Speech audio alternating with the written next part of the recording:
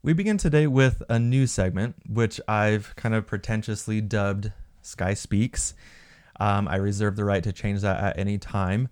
During this new segment, my aim is to explain an experience or an observation that I've had during the week in either pop culture or in the church, and then hopefully draw an at least somewhat profound truth from it.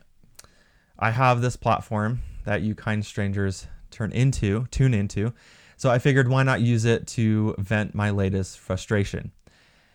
I get to write what's essentially a journal entry that'll help me hash out an annoyance, and then we all get to hopefully learn something helpful from my ramblings.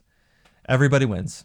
And then we'll transition to having Preston in here like usual, which I know is the reason you all stick around. Today's observation comes out of where the majority of the grief in my life spawns, an interaction with a stranger on social media. Some of you may have seen a post that I sent out on our socials last week.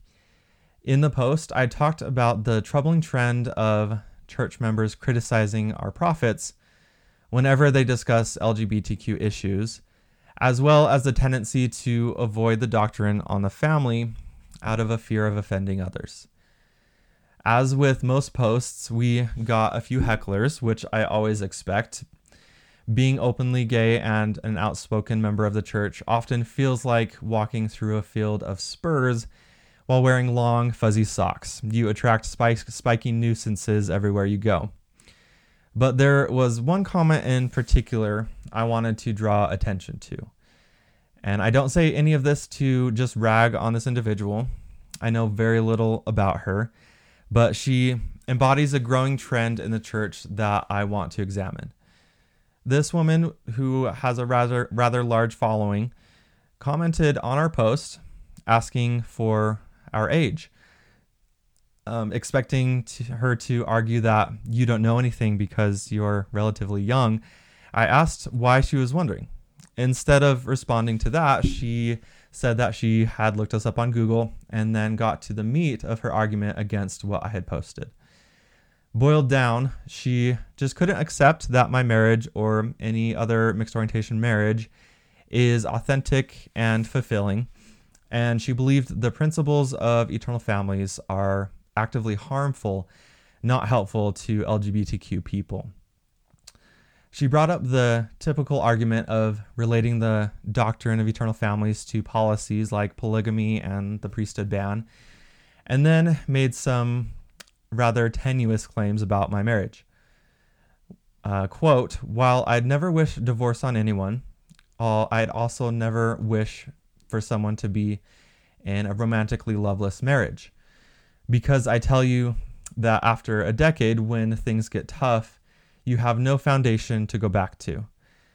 All I really hope is that your posts don't do irreparable damage to LGBTQ youth/members who see them.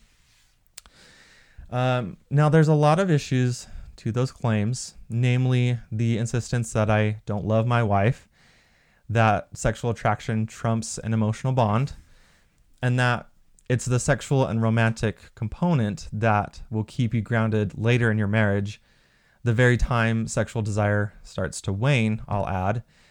She also has no idea that we have already been through those moments when things get tough, including losing our son and dealing with infertility issues. And those moments have only brought us closer as a couple. But I only have so much time, so I'll continue. When I called her to the mat for asserting these things about my marriage that she could never actually know, she backtracked, insisting that she was just speaking more broadly. But it was clear from another comment in a different thread where someone else had shared my post that she was indeed including me in her assessment. Quote, I feel so sad for the wife too. Imagine thinking that no one could possibly love you romantically, so you marry someone who loves you platonically, and then brags about it. I hope that's not the case, but it would be so sad if it were. Now, I can assure you it's not the case. But why do I bring up this social media scuffle? While it may seem petty and inconsequential, The majority of our communication now happens online. As such, much, if not most, missionary work also happens online. What's more, the rising generation, who are too often raised by social media instead of just with it, encounter many members of the church like this social media influencer. Not only do these impressionable teens have to grapple with outsiders who call us culty and strange, but they also witness fellow members of the church not just voicing their doubts, but actively despising our doctrine. We all have doubts we're wrestling with, valid questions we're asking, but this member doesn't seem to be wrestling with her faith. Instead, she's come to a rather resolute decision that fundamental principles of the gospel are actively damaging to a group of people. I wasn't surprised when I received this comment or her argument. I have an unfortunate amount of experience dealing with anyone from trolls to honest critics, and I've had nearly every accusation, assertion, and attack lobbed my way, both from non-members and members alike.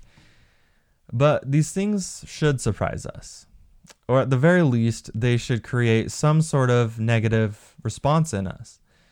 Left unchallenged, evil ideas become emboldened. Gospel truths become obscured and then hated.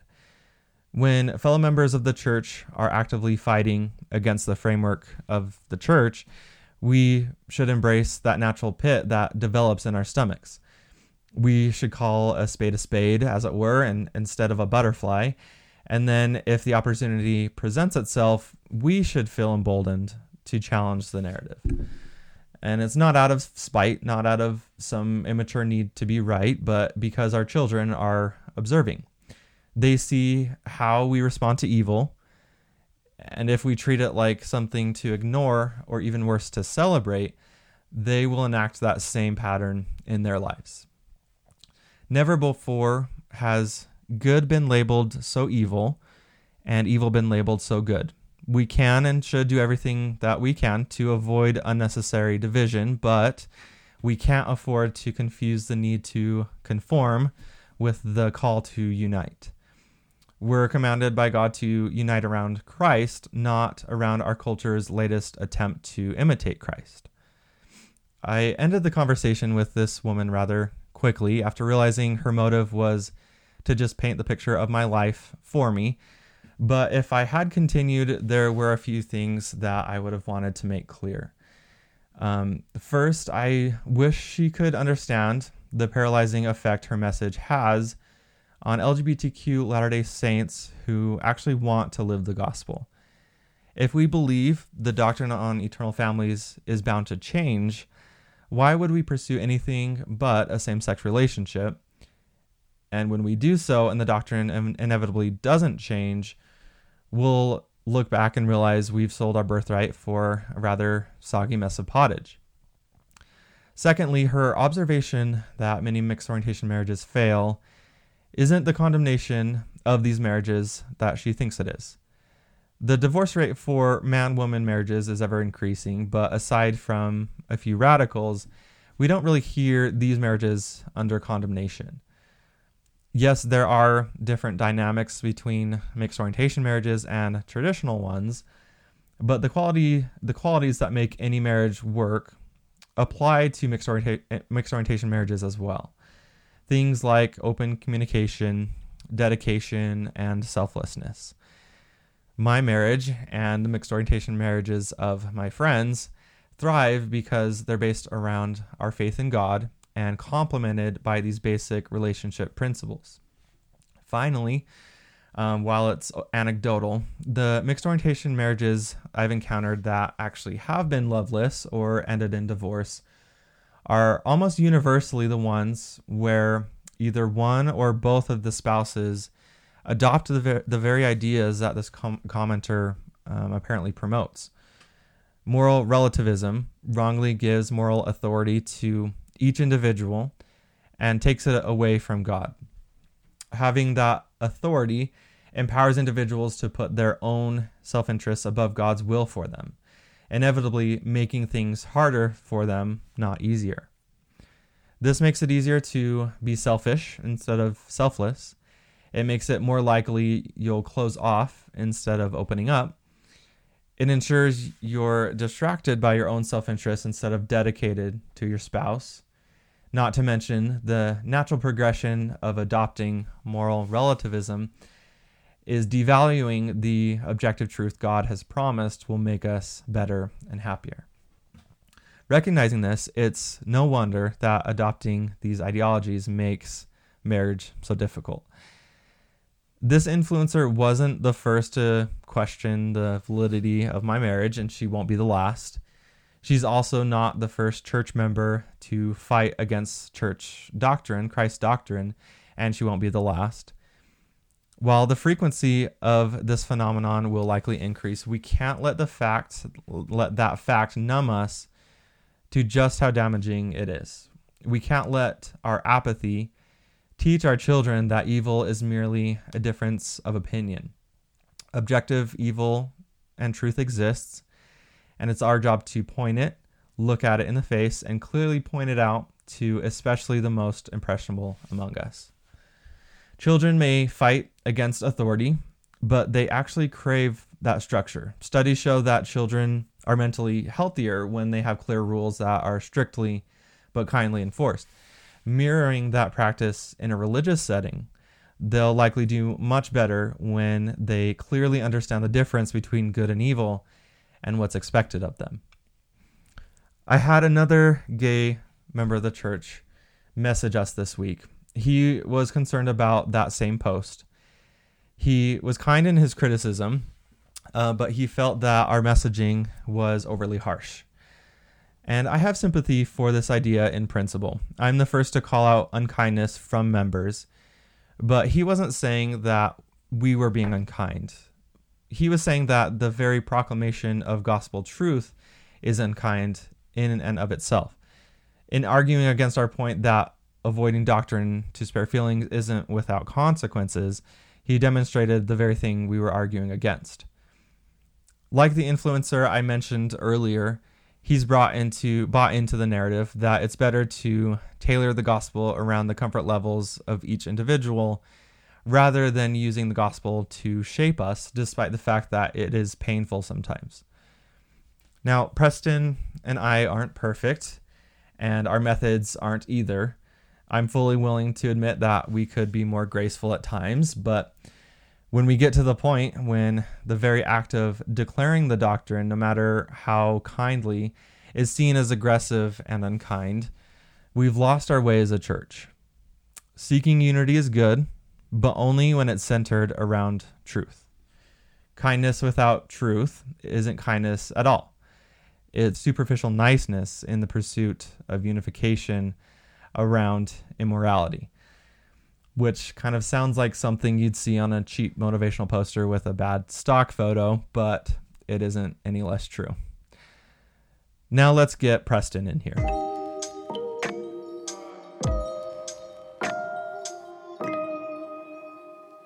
Okay, welcome everyone to the podcast. I hope you enjoyed that new opening segment. A little bit different. If you didn't like it, I'll probably still end up continuing to do it because I enjoyed it. It's kind of like a good way for me to air out some grievances I've had, and just like you have no idea because I recorded it before you got here, so you have no context. But anyway, I hope you enjoyed it. Let me know. If not, I'm just here for this part. So. Yeah.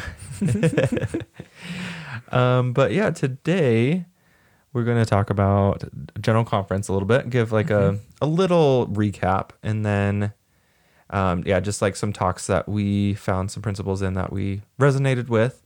Mm-hmm. And then the For Strength of Youth pamphlet changed. Yeah. So we'll talk about just what we've seen the reaction be online and kind of some misinterpretations of why it changed or what it means because it changed. So, yeah. That's what we'll be talking about. That's what we'll be talking about today. Yeah. First General Conference highlight for me was Sister Yi. This was in the Saturday afternoon session, the second session of General Conference. Before you do that, I want to just remind people to buy your book. Oh, yeah. Hi. I wrote a book. Yeah. go buy Preston's book. Sorry to interrupt you, but I think it's important that people remember that you wrote a book and it was very good, and you can listen to it or you can read it on Kindle or paperback. Anyway, back over to you. And it's great. And thank you to everybody who has already done that. Yeah. It's also great to hear feedback. So Yeah, I'm sure. General Conference, Sister Yi, second session, so good. She talked about forgiveness. This is one of my top 3 favorites from this past General Conference. I could relate to it a lot. But she just told the story of how like she had a pretty rough and somewhat abusive father, and how that was a source of resentment and anger for a long time. And then a few years ago, she said her dad started to turn a leaf and seek restitution and whatnot, and how she found healing in Christ. And she likened it all to the story in the Old Testament about Abigail seeking restitution on behalf of her husband to King David. And anyway, it was just a really great, beautiful metaphor, lots of beautiful personal examples as well from her own life. And she just did a fantastic job. I just loved that one. It's not super relevant to what we'll talk about for the rest of the episode. That's why we're talking about this one first, is because it's just really, really good. But that's kind of it. And then we'll move on to other topics. Yeah, it was kind of just one that we like wanted to throw Shout in out there. to. Yeah, so good. Not very related, but obviously still good. Yes. So second one is related. The second one for my top 3 was Elder Bednar's talk. I loved his talk because I love the parables. And so he highlighted a parable that I totally forgot about. I mean, I've studied parables before in my own personal study, and I overlooked this one in my own personal study. So it was fun to hear an apostle talk about this one in depth and provide insight into like what it means and whatnot. And parables, if for those of you that don't know, are meant to mask the meaning. Like it's not supposed to be overtly obvious what the parable is about. It's supposed to be a symbolic and shield the meaning from people who don't have faith so that they're not responsible for the knowledge. But I loved it. And again, it's relevant. It's related to the parables of the workers in the vineyard and the parable of the 10 virgins. It talks about how many will be invited to participate in the church in the second coming of Jesus Christ, and how some won't be ready, some will ignore, and some will show up and be in rebellion. And so it was just fascinating. I'm kind of rambling, but it was just fascinating and relevant because we're literally seeing it play out right now. That was a parable that I knew very little about, and I need to go back and listen to that one because that was one of those where my family was being kind of loud when it was going, and I haven't gone back and listened to it. So. And it's dense. Yeah, like that's one that you have to like. I've listened to it multiple times because the first go around you're like, wait, what? Yeah. And then the second go around you're like, wait, what? And the third go around you're like, this is awesome. So yeah, at least 3 for that one. At least 3. Okay. And I highly recommend for those of you that can go to the temple and think about it too, because Taryn and I went last week to specifically with this conference talk in mind, thinking about it. It was pretty cool. Neat. But again, just a call and a reminder that we have everything we need to be successful in the gospel context. That when the Savior comes, all will have been invited, and it's up to us to decide how that plays out, like how that turns out when Christ comes again. Yeah. Are we going to be ready and wearing our temple garment or the wedding garment? Again, there's lots of metaphors for it, but yeah, really cool. Well, President Nelson's, I thought was very good, and it kind of there seemed to be, he seemed to discuss a general theme that I noticed more than once throughout conference, and that was prioritizing God over the world and like overcoming the rising above this fallen world. He used that sort of wording. Caring about the things of God more than this world. I'll just read a quote here. Dear brothers and sisters, my message to you today is that because Jesus Christ overcame this fallen world and because he atoned for each of us, you too can overcome this sin-saturated, self-centered, and often exhausting world.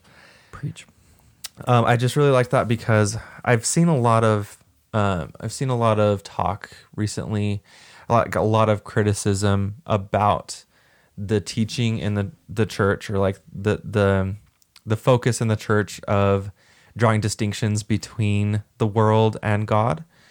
And the critique is something like, when you do that, like when you call the world evil, you are dividing us unnecessarily. We talked about in a previous episode, like the purpose and the necessity for some sort of division, not between us as people, but like between Good and evil. Like it's important to call out evil for what it is and avoid unnecessary division. But there's going to be an inevitable division, and like that's to be expected. And we don't need to. I said something about this in my opening. We don't need to have like this unholy need to conform and confuse that with the call to unite, because we're supposed to unite around truth, like around Christ. And if we're not doing that, it's more of a conformity. And I just think that distinction is important. And I liked how direct President Nelson was about that. Yep. And again, so relevant to the things that we talked about on this podcast, but it also just relevant to our day-to-day lives. Sometimes it just weighs on you how wicked the world can be. And it's just reassuring to hear that counsel from our prophet, specifically that quote that you read. Yeah, and you have one more, Elder Renlund's, which is going to kind of lead us into the main topic today, which is the change in the FSY pamphlet and implications and interpretations and all that good stuff. So. Yeah. Well, and I don't think it was coincidence that President or Elder Uchtdorf talked about the changes in the pamphlet, and then like a few speakers later, Elder Renlund talked about receiving revelation. I definitely think that was that proximity. Those two talks in the program were divinely inspired, because Elder Renlund's whole focus was, what is revelation?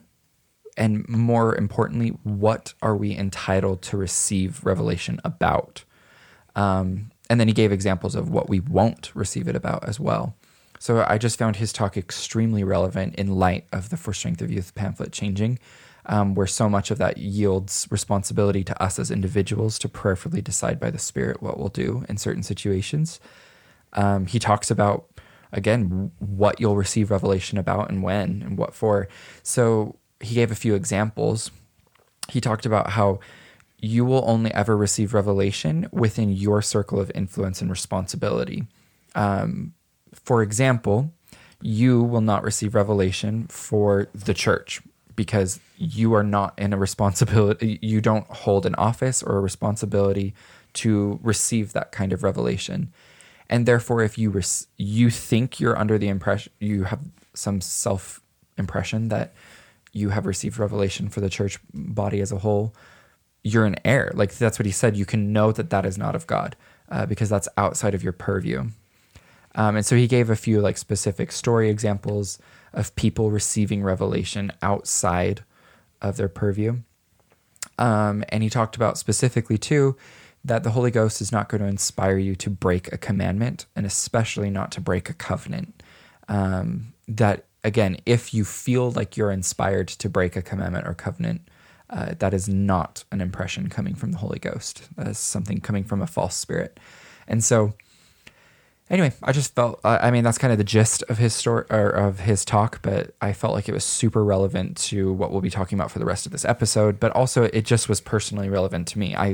I am where I'm at in my life because of personal revelation, and it always has to be in line with the teachings of the prophets, the scriptures, and whether I like it or not. Again, I've received plenty of personal revelation that was chastening and schooling and put me in my place because I was in the wrong and needed to recalibrate. So, yeah, well, anyway. that's very related to kind of some of the trends that we've seen since the change of the pamphlet. There's been a lot of dialogue about because if you're not aware that the changes in the pamphlet, essentially it has become like more succinct and principle based rather than listing out specifics. Yeah. And it's very focused on Jesus Christ. Like one of the top like main phrases that stood out to me in the preface to this new pamphlet is it says that Jesus Christ is the strength for youth. And so this pamphlet is very Christ focused, and therefore the principles are center around him. As opposed to the previous format, which was very like topic based and then do's and don'ts for each topic. So this quote comes from the new pamphlet. It says, the purpose For the Strength of Youth is not to give you a yes or no about every possible choice you might face. Instead, the Lord is inviting you to live a higher and holier way, his way. Yeah, and I like that distinction, and it brings up, I think, an important conversation about like the spirit of the law versus the letter of the law. Mm-hmm. There's a lot of misunderstanding regarding the letter versus the spirit of the law. I'd say on both sides. Mm-hmm. The purpose of having the spirit of the law is you have like a genuine desire to understand the purpose of the law, mm-hmm. which will instill in you a greater desire to live that law. And then the letter of the law is looking at more of just like a checklist of things that you need to do. So I have a good example. I have a friend who has told me a story about his mission, and he had a companion who was very much more letter of the law. And so they're at dinner with a member of the church who was really struggling. Mm-hmm. And this member opened up to my friend and his companion and was like confiding in them. And it was near the end of the hour mark. Mm-hmm. There's a mission rule that you're not supposed to spend more than an hour with members when you're having meals together. Exactly. Mm-hmm. So my friend's companion had that in mind, and even though they were kind of at like the meat of this member confiding, and they didn't have any appointments afterward, the companion just kind of cut it short and was like, oh, we need to go. And they left. And my friend was really kind of upset about that because they would have been able to do more good staying with that member a little bit longer and helping them with what they were struggling with. Mm-hmm. Because if you understand the spirit of the law of the 1 hour for dinner, that is like the purpose of that. One of the purposes is so that you can get out and help more people. Mm-hmm. But they already had an opportunity presented for them to help that individual. But instead of understanding the spirit of the law, the companion focused on the letter of the law and ended it and was not able to help that member as much as they could. And for what? Right. For nothing scheduled for the rest of the day. Again, it's like who you're running off to go help. Yeah. So that's kind of a difference of like how that might apply. And related to the For Strength of Youth pamphlet changing, I think a lot of people are treating it in a similar way that the honor code change fiasco was looked at by a lot of people. Mm-hmm. They took the removing a certain aspect. They took that and like it was handled. I'm not saying that BYU administration handled it perfectly well. I think there was some missed opportunities or some things they could have done better. But a lot of people took that as, okay, now BYU is saying that gay students can date. And by extension, like maybe the church is saying that, and maybe the church is going to move in that direction. Mm-hmm. They took the idea of like not needing to be commanded in all things and kind of flipped it on its head. And because something wasn't explicitly laid out, they took that as permission. Mm-hmm. Exactly. And we're seeing it, like Sky just pointed out, we're seeing a similar response online in social media circles to the changes in the For Strength of Youth pamphlet. Because it's no longer structured as a do and don't list on various topics, many people have said, oh, cool, then it's okay now. Like it's permission to go do all the things that I was previously told not to do. And I'm just like, did you read the new pamphlet? Because that's Yeah. Really what it's doing is it's like putting the trust more on us and giving us an opportunity to gain that trust from God and like within ourselves as well. And a lot of people are missing that opportunity and again taking it as free reign to do all the things that the pamphlet previously said to avoid. Like it's completely missing the point and the opportunity to gain trust with God and it's just like completely missing the point. Yeah. But as just like an example of this idea that I ran across on social media, of kind of confusing the spirit and the letter of the law. Because with the spirit of the law, like you were saying earlier, God will never command you, or not command you. God will never, what's the word I'm looking for? Give you revelation to disobey a commandment or break a covenant. Like Elder Renlund talked about that. So I ran across a post, and it was about a transgender individual in the church who was considering transitioning their gender and recognizing that would, I can't remember if it was a she or he. I'm just going to say he. But he was considering transitioning and realizing that would disqualify him from receiving a temple recommend. And so I'm just going to read a little bit. Let's see. I was being guided to save souls on this side of the veil. God expressed to me that there are plenty of members doing temple work to save the souls of our dead, but that I am on an earthly mission to work with the living. God asked me to give up a piece of paper saying I am worthy in order to serve a mission on this side of the veil. So ultimately, this person decided to transition knowing that would disqualify them for a temple recommend. And like, I don't know this individual. I don't have any animus toward this individual. But my blood does kind of boil because of the principle, or like because of the justification of kind of trivializing having a temple recommend and being worthy. These are not things to take lightly, or like things that God will tell you to, like, God will never tell you to break a covenant. Well, like, and one of the purposes of a prophet, the reason we have a mouthpiece for Jesus Christ here on earth is they help reestablish priorities. When a culture or people start to drift from God's word, their responsibility is to recenter us, recalibrate. And President Nelson talks about the temple every general conference.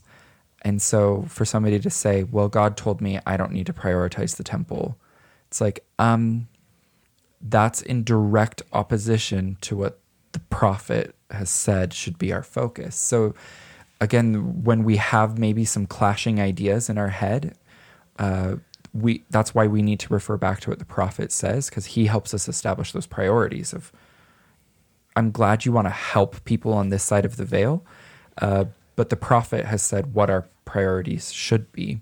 And we need to make sure that we're recalibrating off that measuring stick, not, again, whatever preconceived and personal impressions that we have. Yeah, and again, like, this has nothing to do with the individual. Oh, I don't even know this person's name. I'm more talking about the ideas here. More the ideas, and again, I don't hate this person. I think having gender dysphoria sounds like a really hard thing to grapple with, and I'm not judging the individual's heart at all. But I do just worry about the potential harm that this message will give to impressionable members of the church who are going to see things like this and see kind of the trivialization of keeping covenants and treating that lightly and as something that can change from person to person. And again, this haughty ness in saying, like, I'm going to do something more holy and better than what God has established as being holy and better. Like, again, I hear that and I'm like, what the priorities are so off there, that there's so much arrogance behind that to be like, I know better than God for myself. And it's like, ooh, that is, I know from personal experience and many personal pitfallings, if that's a word. Sure. That's dangerous territory to be in.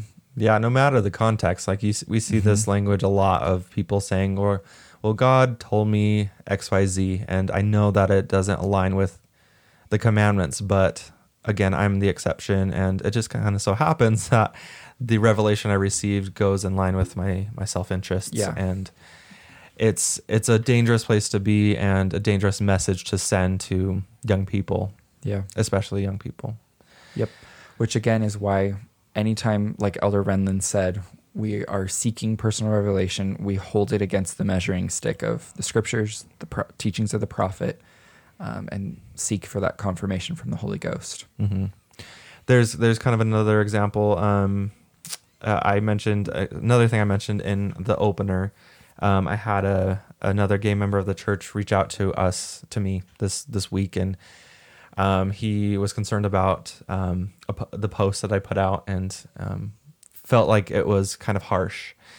But anyway, he was relating an experience of when Elder Holland gave his talk that upset a lot of people, and he used the phrase musket fire. Mm-hmm. He was talking about how he received a revelation that it was okay to be hurt by those words. And I think that's true. Like, I think that you could receive that from God. God could comfort you and say, it's okay to be hurt. That's like, of course that could happen. But then his interpretation of that was that Elder Holland was wrong in what he said. Where there's like, it can be both. Like Elder Holland, I don't think was wrong to say what he did. That's an analogy that has been used time and again. And it's like, again, like, it's okay if you are upset by something that someone said. That doesn't mean that what they said was wrong. Like, maybe you need to do some self-reflection and decide, why did that hurt me? Or why did that create such a reaction within me? Yeah. And I've run into that several times just within the last 5 years of misinterpreting a personal revelation. Like, I will hear or get a specific idea that I know is revelation, and then I will run for it with it and fill in a bunch of blanks myself. And I get into so much trouble doing that because I made an assumption about a revelation. I mean, most recently it was about school and career and whatnot.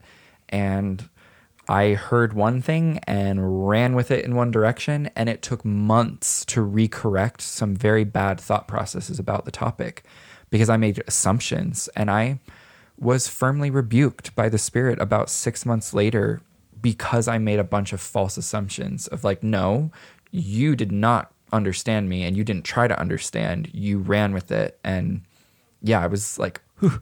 So, I mean, I hear this story of like this person receiving that initial revelation, which again, that sounds true. Like, that sounds right. That sits well of like, yeah, it's okay to be hurt. There's a but to that. There's a very big but attached to that. And sounds like a lot of misinterpreting happened after the but. Yeah. And I'm like, ooh, I've been there. I have done that before. And yeah. And I feel like people forget that, like, yes, reproving hurts. Truth sometimes hurts. The wicked take the truth to be hard, as Nephi said in the Book of Mormon to his very wicked brothers who were constantly whining about the truth. Yeah, it's going to sting when you're not living it. Which again, like to your point, Sky, again, that should lead us to some self-reflection and some repentance and turning our thoughts and minds and hearts to God and seeking that repentance from him or that forgiveness for what needs to change in our lives. So there's a quote from the new For Strength of Youth pamphlet that I feel like complements this really well. It says, living with integrity means that you love truth with all your heart, more than you love personal comfort, popularity, or convenience. It means doing what is right simply because it is right. And I feel like that's, again, really relevant to what we're talking about. It's like integrity is know what's truth, whether I like it or not, and loving truth more than self. Yeah, that's another thing that I run across quite a bit online is the discussion between like personal authority and God's authority, and how important it is to know the difference. A lot of people take the idea of self-authority too far to where they believe that because they feel good about something, or like they misinterpret feeling good with having a spiritual confirmation. Those things are different. Yeah, those are very different. And it can lead you to a lot of heartache and a lot of, like you were saying earlier, kind of a misinterpretation of what the revelation actually was. If you kind of just take it and run with it and then say, no, I'll use my personal authority to do X, Y, or Z, even though technically it goes against like the teachings of Jesus Christ. Well, and in the example that I gave for my own personal life, I didn't ask any follow-up. I heard what I heard and I pitched a fit. And again, it was related to school and career, and I didn't want to hear anything about it. I wanted things to stay as they were, and I heard something from the Lord that I was like, I don't want to hear that. And I ran with it in one direction, and 6 months later, when I finally realized, wait a minute, I'm going in the wrong direction with my thoughts about this, and the Spirit was very reproving. I'm like, yeah, you did, and you messed up. Like, come back to what I said last time about this, and we can work from there again. Like, I had to totally start over thinking about it, because again, this is super personal, it's kind of vague, but whatever. I don't care to like hash it out here, but it was related to school. No, we want to know the specifics, Preston. The specifics. Give us the dirty Basically, details. school is a soft spot for me. Source of stress for years. Sound like you're going into like a Disney song, like a Disney musical. No, that was nerves in my voice. No, I'm just kidding. But no, it's just, again, loving truth more than self. Yeah. And I feel like sometimes we want to be comfy and we want to be popular or conform to what is popular, or we just want something convenient. We don't want our routine messed up. We don't want our thought processes messed up. And when something challenges us in that, we stop engaging with it. And it's like, no, God is reproving sometimes. Like, he needs to correct us in a lot of things. So that kind of going back to conference, that kind of relates to what Elder Christofferson was talking about. He discussed hardship a lot and what, like, the proper context for hardship and the cultural trend to look at any sort of hardship as either an oppression or something that is like inherently wrong and needs to be fixed right this second. Like, we look at hardship as in reality, hardships are part of life, and like, it's not it's natural to want to come out of hardship, of course, but it's not something that we need to hurry through, like, or just get through. I don't know. Yeah. There are things to wish learn. away. Yeah. Like, we believe that while we shouldn't seek for hardship, when hardship comes, we should find purpose in Christ through that hardship, and not wish it away. And just because you're experiencing something hard, that doesn't mean that you're being put upon or oppressed in some way. It just means that life is difficult. There may be something or someone that's in your way, and like, we can address that and talk about it, but it's not a surefire rule that if you're going through something hard, it's somebody else's fault, or like you need vengeance or something. Yeah. Or that somebody else was wrong for sharing a truth because, you're going through a hard time with it. I want to circle back to something that you said, Sky, though, that sometimes it does feel good to do something wrong, and sometimes it does feel bad to do something good. And so many people interpret that. They misinterpret that. And I would just, if anybody listening struggles with that question or that dilemma of why does doing bad sometimes feel good and why does doing good sometimes feel bad, I would encourage you to read 2 Nephi chapter 2. God does not expect us to rely on our feelings to determine whether or not something is good or bad. He expects us to listen to his prophets who establish his laws so that we know what is good or bad.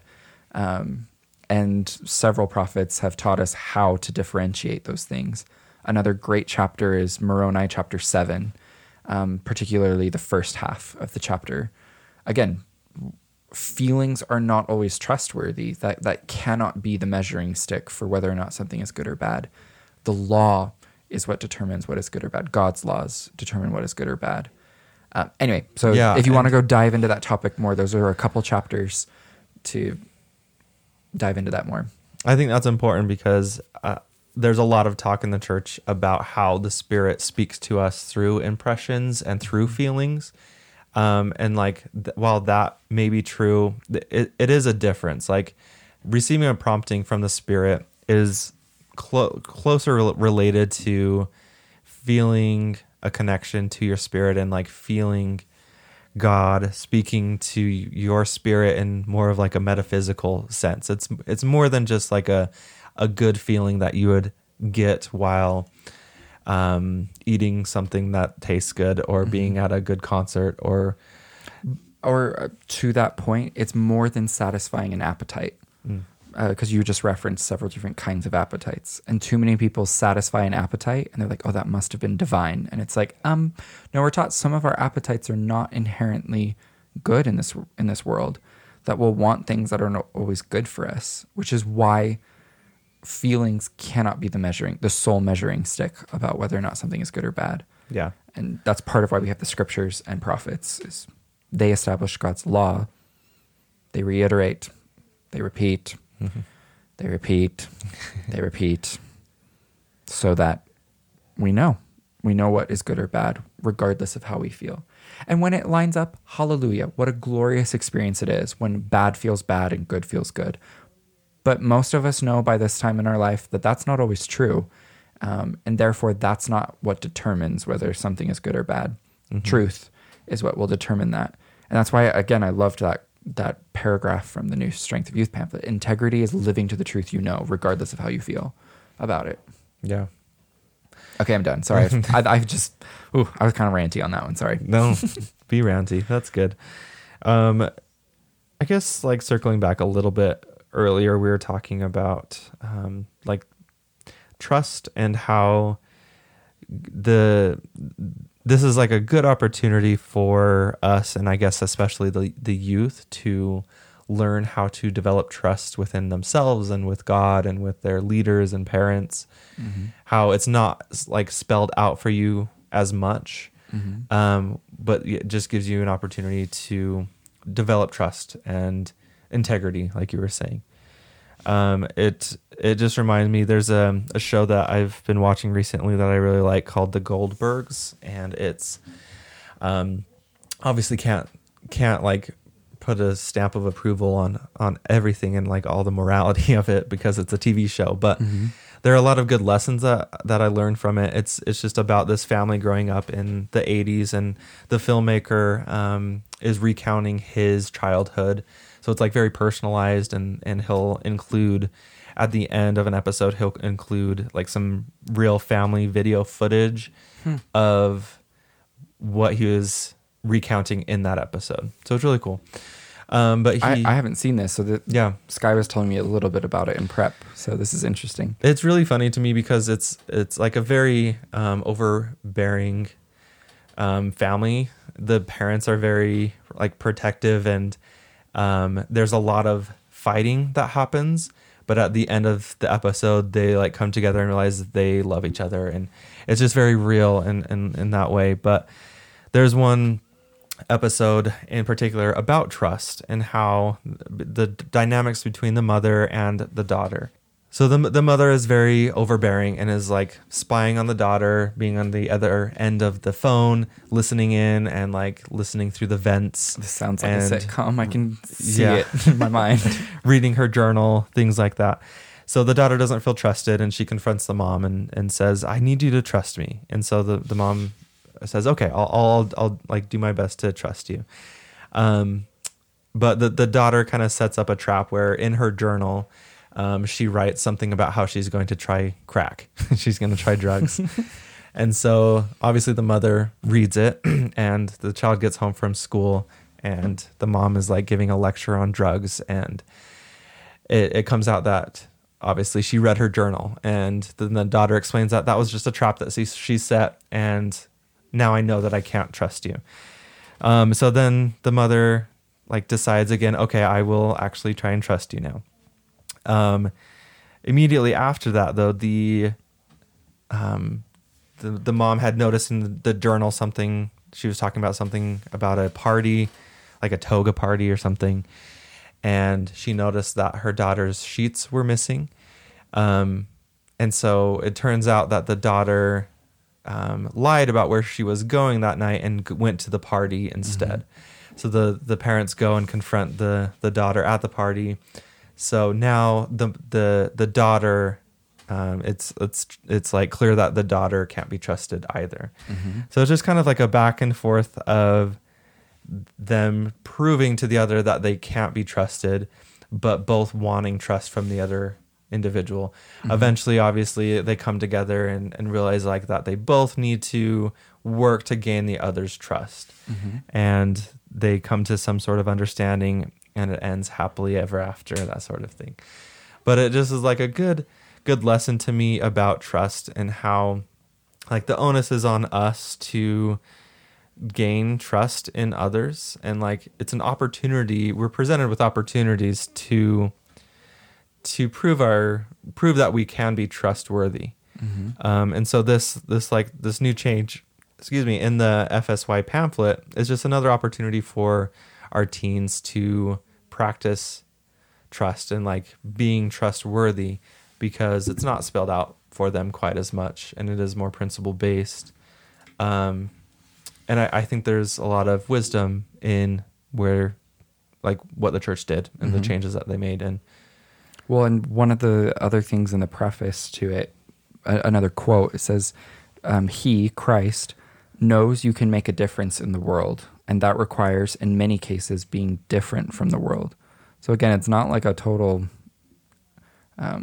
redaction of all these rules. It's, again, a call to rise up and become trustworthy disciples of Jesus Christ. Like, yeah, if anything, it's like more responsibility, putting more. No, I agree. In the same way that Come Follow Me was several years ago, when they cut a whole hour of instruction at church and said, no, this belongs in the home with individuals and families.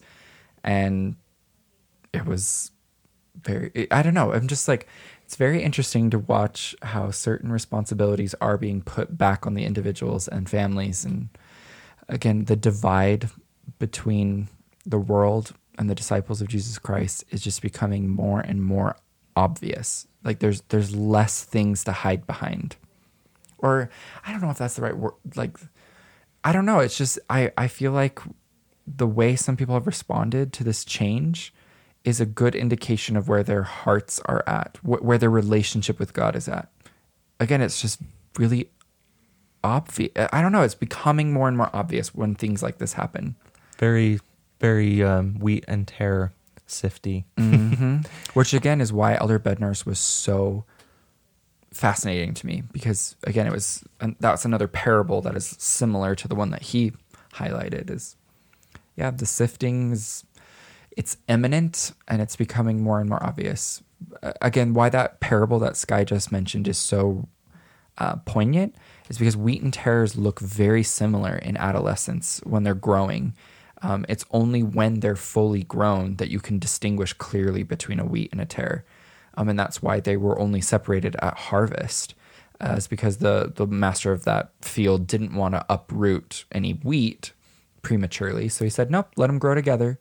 And when it's harvest time, it'll be really obvious which is a wheat and which is a tare. And I loved what President Nelson said. Disciples of Jesus Christ know how to dress. They know how to groom themselves. They know how to talk. They know how to behave. And that should then lead us to reflect and seek and read and figure out what that means for us. How can we make a difference in the world and be different from it and not conform to a bunch of customs that will change in a decade? Yeah. Again, like we've talked about before, it's a moving target, but yeah. Yeah. Well, do you have anything else to add here? I think that's it. I had more quotes from the pamphlet, but I would just commend anybody listening to go read it. It's very short. even taking notes and whatnot, it took me like an hour and a half, almost 2 hours. So it's not that long of a pamphlet. It's very crisp, like succinct. Yeah. And I really like the format of it too. It does like a principle overview, promised blessings, or invitation to act, promised blessings, any questions people might have about the topics. And then at the very bottom, it's like what temple recommend questions are relevant to those topics. Again, pointing the youth to the temple. Yeah. And to Christ. Yeah. Again, it's very, very Christ focused. Christ is the strength for youth. Yeah. I love that. Like, I'm sure we're going to see that verbiage a lot moving forward because it's true. And again, it's just a more focused and pointed way of making that obvious that we're disciples of Jesus Christ. That's one of the core tenets of our identity. Yeah. Great. Well, the end. If you haven't already, follow us on social media. Leave us a 5-star review on Apple Podcasts or Spotify, or subscribe and like the video on YouTube. Whatever you can do to help spread the word, or leave us a written review or anything like that. It really helps with like the algorithm to be able to reach more people and to promote our message. So we would really appreciate anything that you could do in that regard. And other than that, we'll see you in the next one. Bye.